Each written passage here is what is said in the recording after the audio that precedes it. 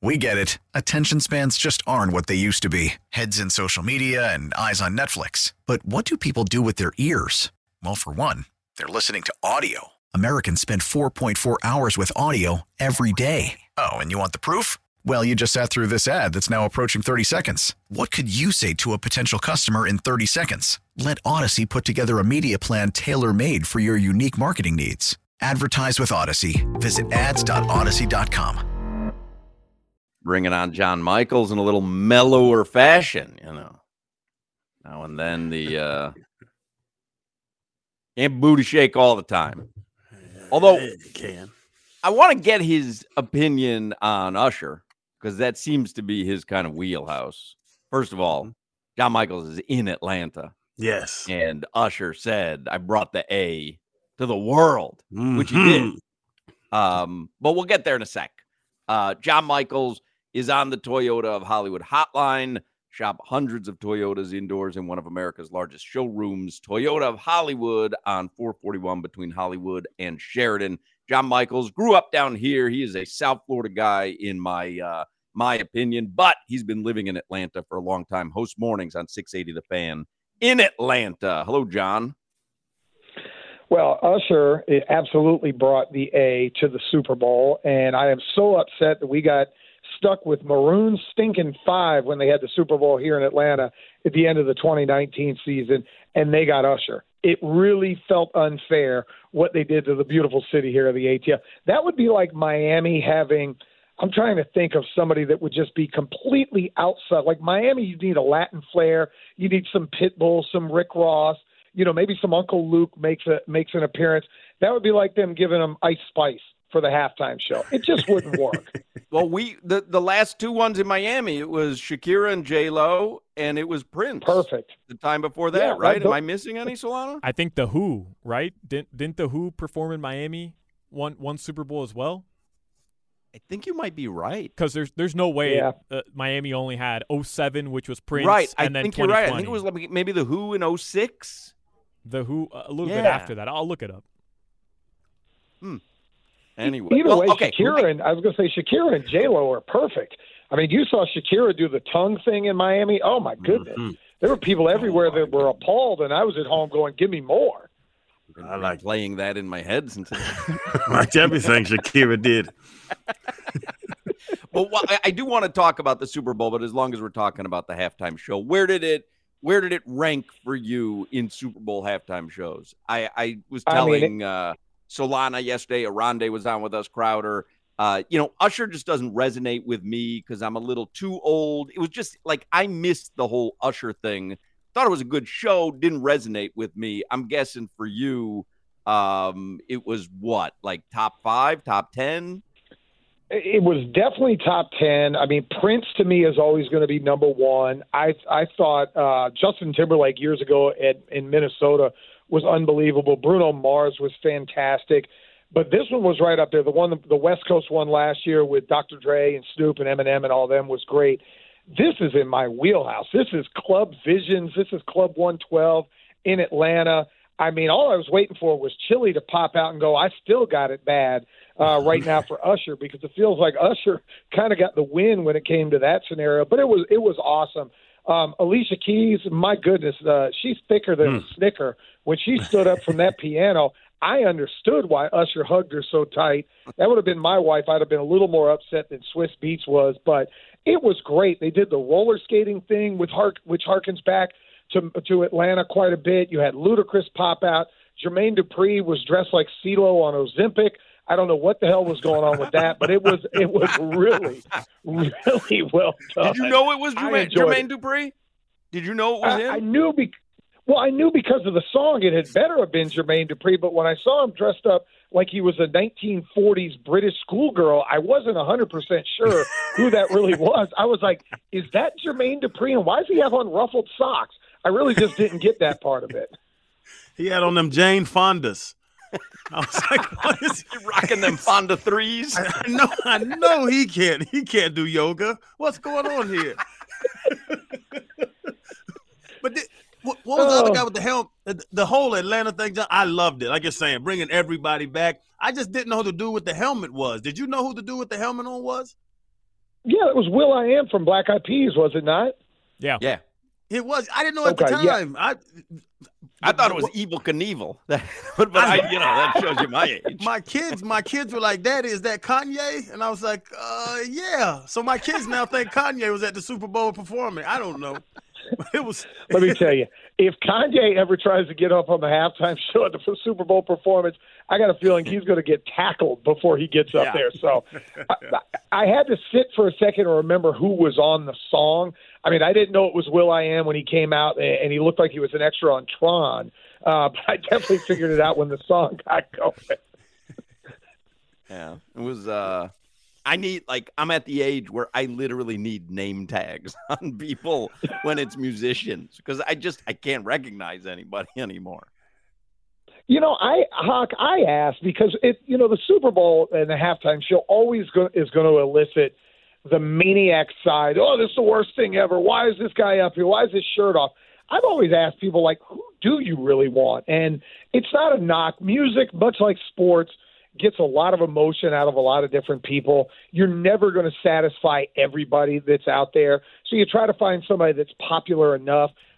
Usher, obviously, with the Vegas residency, is doing a whole lot out there, and he's got a catalog of music that lasts a long time.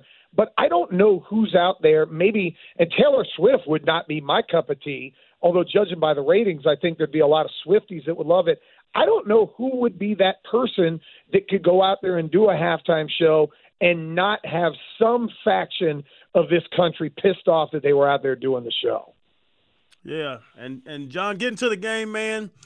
We're gonna talk about the coin flip decision. Kyle Shanahan, I know you feel a certain way about him with that Atlanta Super Bowl against the Patriots, 28-3. But where did the 49ers go wrong? Other than that decision, like what did they do wrong? Because we knew what was about to happen when they kept that game close.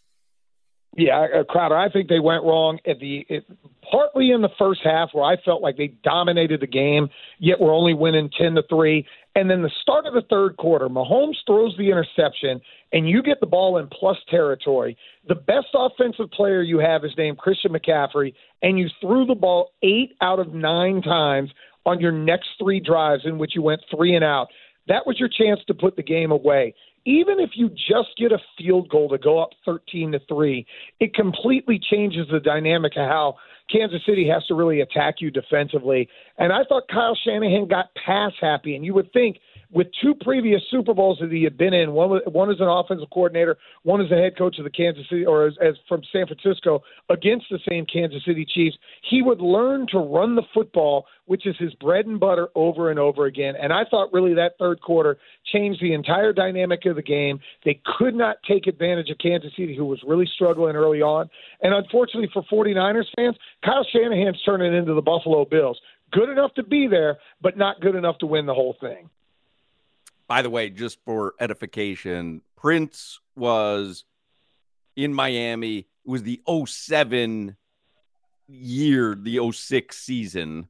Then it was the Who in Miami for 2010. And then the most recent one in Miami was Shakira and J-Lo. Just so you know.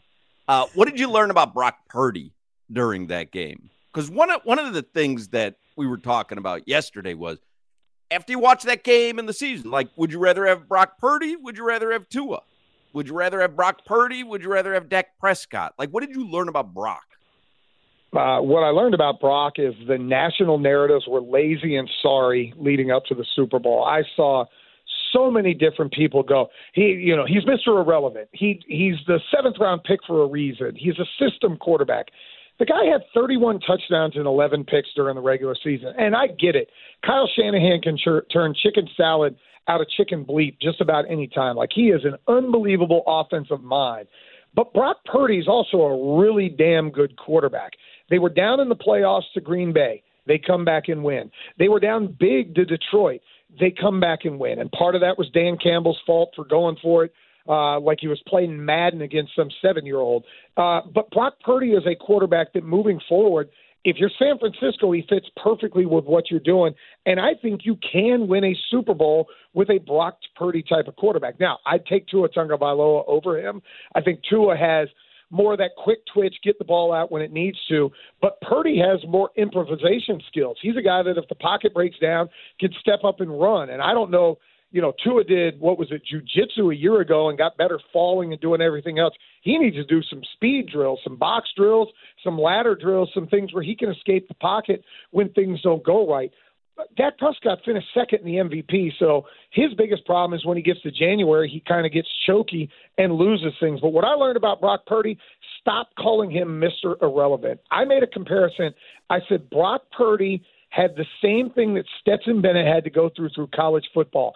Stetson was dinged 2 years in a row, winning back-to-back national championships because at one point he was a walk-on. It's not Brock Purdy's fault that the NFL drafted the wrong quarterbacks. Hell, the Falcons in the same draft drafted Desmond Ridder in the third round. I think that's the same year Kenny Pickett went in the first round. Who would you rather have, Kenny Pickett, Desmond Ridder, or Brock Purdy? I don't think it's particularly close. I think people got to get over the lazy narrative of continuing to call him Mr. Irrelevant after the 2 years he's put up in this league.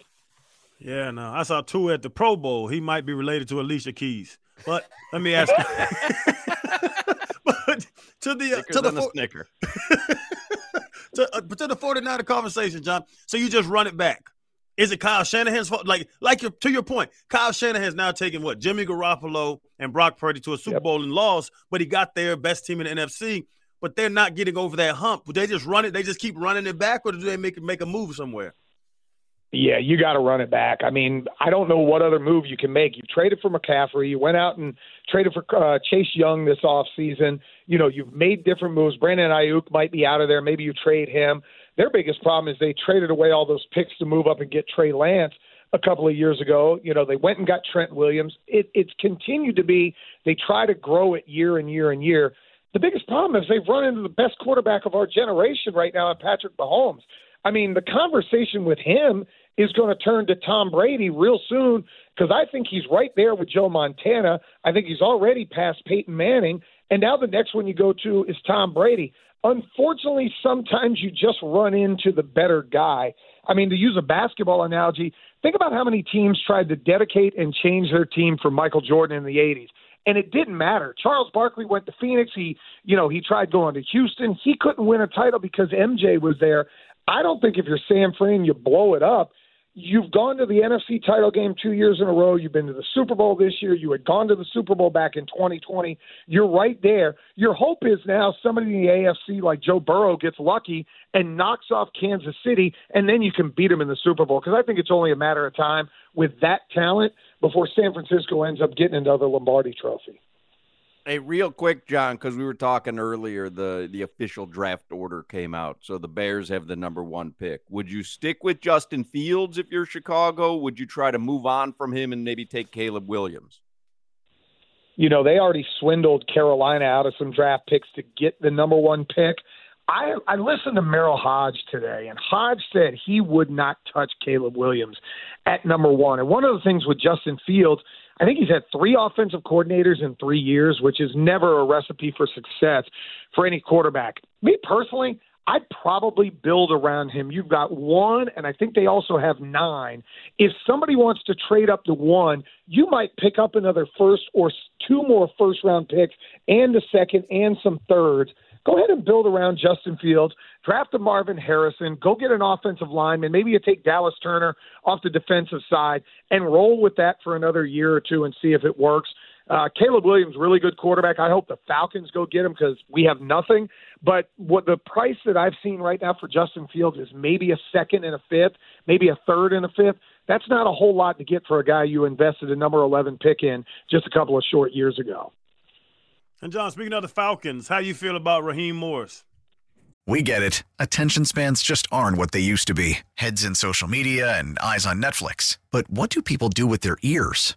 Well, for one, they're listening to audio. Americans spend 4.4 hours with audio every day. Oh, and you want the proof? Well, you just sat through this ad that's now approaching 30 seconds. What could you say to a potential customer in 30 seconds? Let Odyssey put together a media plan tailor-made for your unique marketing needs. Advertise with Odyssey. Visit ads.odyssey.com. Better today than I did a couple of weeks ago. Honestly, Crowder, I thought when they made the hire, I said it the day after, I said it felt like a safe hire. It felt like Mr. Blank, our owner, knew him well enough, felt comfortable with him. You're not going to shake up the front office. He's not going to come in and make Rich McKay get fired, kind of like Bill Belichick was going to.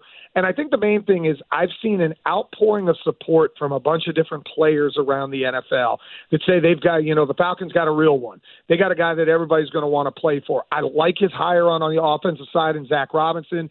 You're going to get that Rams sort of offense. That's cool. That was next nature of business. Him and Terry Fontenot have to figure out quarterback. But I think Raheem's going to get some guys that might be on the fence. Do you want to play for the Falcons? Do you want to play for, Green Bay? That he may get them to come here. Team still needs a lot of talent, but I think there's pieces in place where Raheem may get the best out of him. So better than I did a couple of weeks ago. Hopefully that time in L.A. winning a Super Bowl helps him bring that over here to the ATL because we need it. Right now, our sports teams outside of the Braves are absolutely putrid. Hey, shameless plug, I guess they call it, but you should go watch the Pivot episode with Raheem Morris. You bring up the L.A. Super Bowl.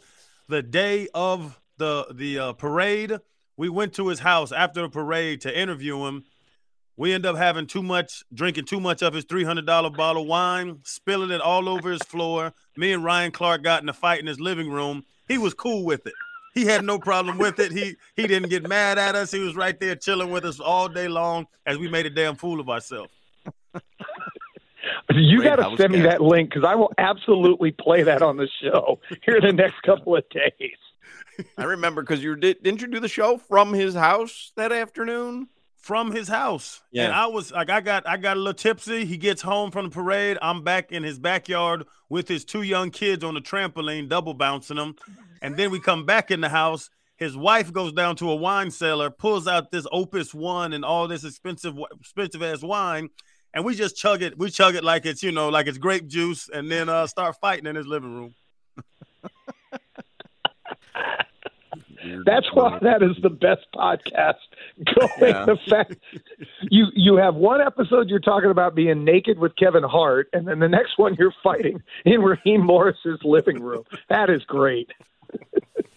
I'm hanging on to this weird world that's going on in my midst, but I'm not really there. I'm like boy in the bubble behind everything, just kind of watching it all transpire.